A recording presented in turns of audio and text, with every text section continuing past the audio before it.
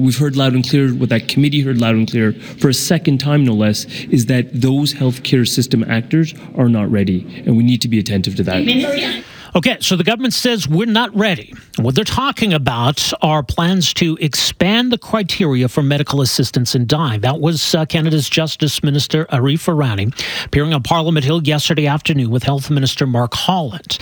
They say legislation will be tabled in a couple of days' time that will lay out more clearly Ottawa's plans on the timing of this expansion. So we're not reversing course here, but I guess we're going to slow down. I mean, if we're going to do this, yes, it is important to get it right, and it's good that the government is acknowledging that we're just not ready. I think a lot of people have been warning that maybe we're getting into this too fast. But, I mean, the question is, are we going too far? Should we be going down this path at all, whether it's now or later? The lowering of the bar here, I think, has raised some concern. So the expansion of the criteria for medical assistance in dying will be to cover those individuals whose sole condition is mental illness. And so I think using that as a basis for accessing medical assistance in dying feels to some, uncomfortable to say the least. So joining us for some thoughts on where things stand with this announcement yesterday, very pleased to welcome to the program here this morning Dr. Sonu Gand, professor at the University of Toronto, chief of psychiatry at Sunnybrook Health Sciences Centre. Dr. Gand, good to have you with us here today. Welcome to the program. Well, thank you for having me on, and more importantly, thank you for covering this challenging topic. Well, it very much is that. It's challenging, but certainly it's important. So let me just get your thoughts, your reaction, first of all, to what was announced yesterday, this delay. So I had been quite clear when I testified along with other colleagues in the recent parliamentary committee hearings that we were not ready to go ahead this March to provide MAID for sole mental illness. In fact, if we had done that, I think it would have been irresponsible. So I'm appreciative that the government took a sober second look and reviewed what the actual evidence shows and changed course from what had been previously planned. I think it's the right decision. What is the evidence telling us? Like when we say we're not ready, what does that mean?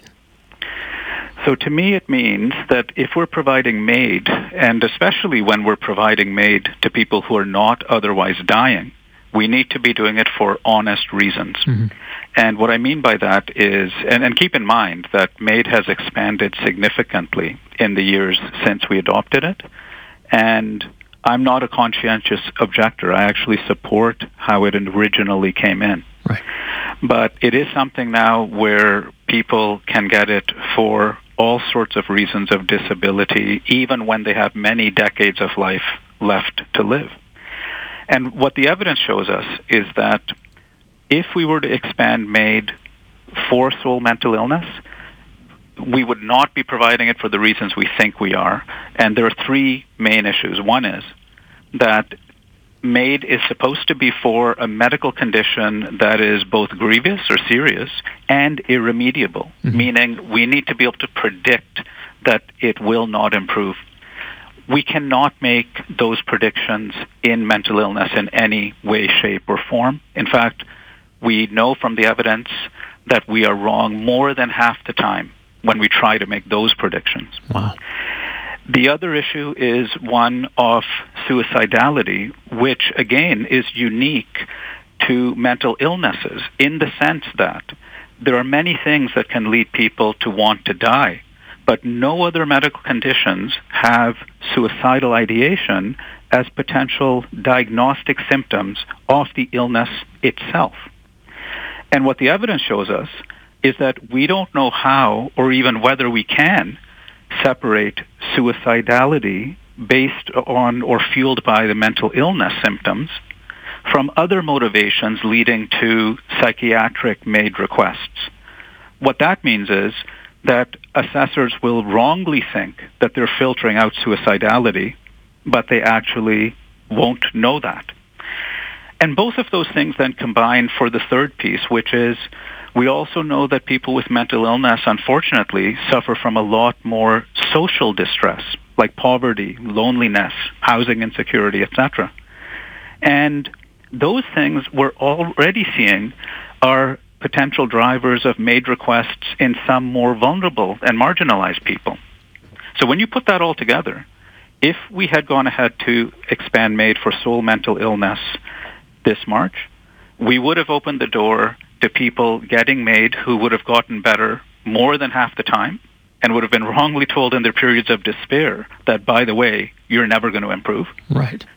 We would not be filtering out suicidality, and we'd be, in particular, risking premature death to our most marginalized Canadians. Well, those red flags, kind of underscore the question of whether this is the direction to go at all. Like, how are we going to address those issues simply by delaying this?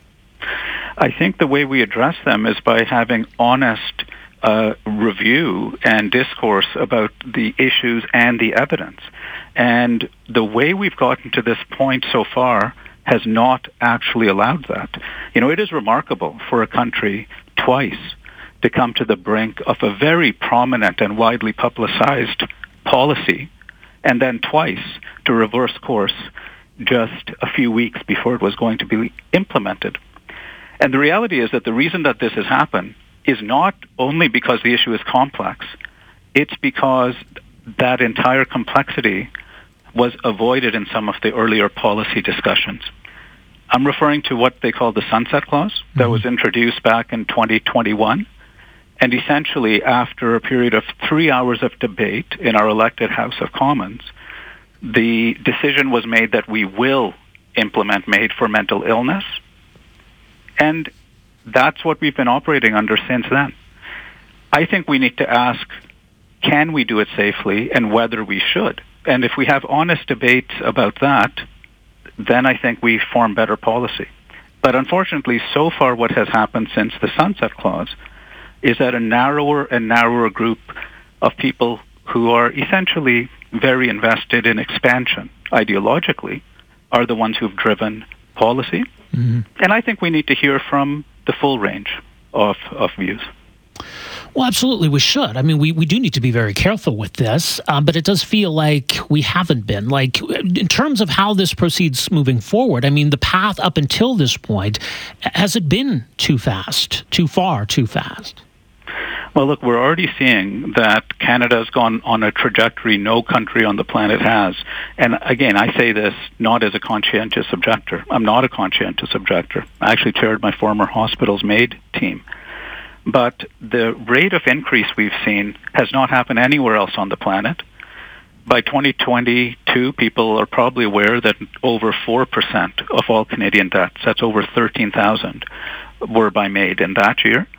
But within there, we're seeing some concerning signals emerge, including the fact that over one-third of people, over one-third of that 13,000 Canadians, cited feeling a burden as part of the suffering fueling their request for MAID. Nearly one-fifth cited loneliness.